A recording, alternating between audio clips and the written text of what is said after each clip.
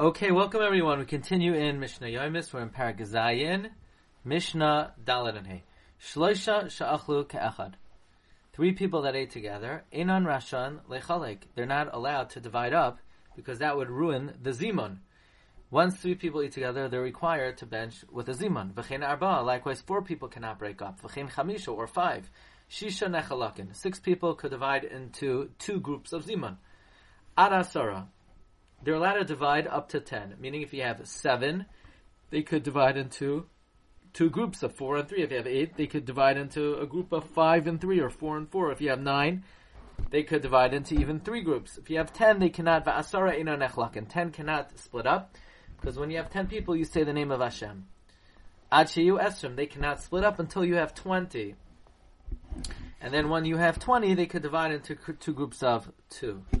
Now, according to the previous Mishnah, that there were opinions that 100 has a special status, or 1,000, or 10,000, then the same thing would be that once you have 10, you could split up until you have 100, which at that point you can no longer split up. Mishnah Hey. If you have 2 groups in one house, now they're really all part of one zimun, provided that some could see some of them. As long as some of them could see the others.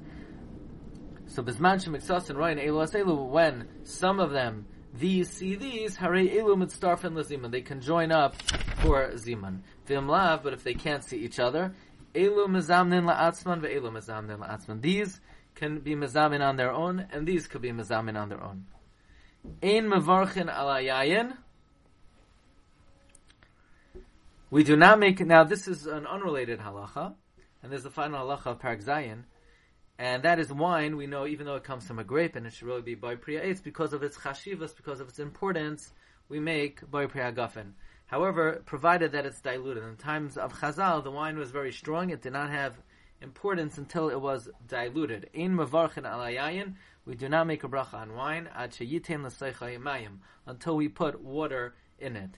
Divrei Rabbi Eliezer. This is the opinion of Rabbi Eliezer, that unless you dilute it, you do not make bar priya gafen. The sages say, mevarchin, we do make a bracha on wine, even if it's too strong and it has not been diluted, because it could be used as an ingredient in a particular food that the Gemara mentions on Daf Nun Amud Beis called kor yesei, and therefore the Chachamim say you could still make a bar priya gafen on wine that is undiluted. Wishing everyone a wonderful day.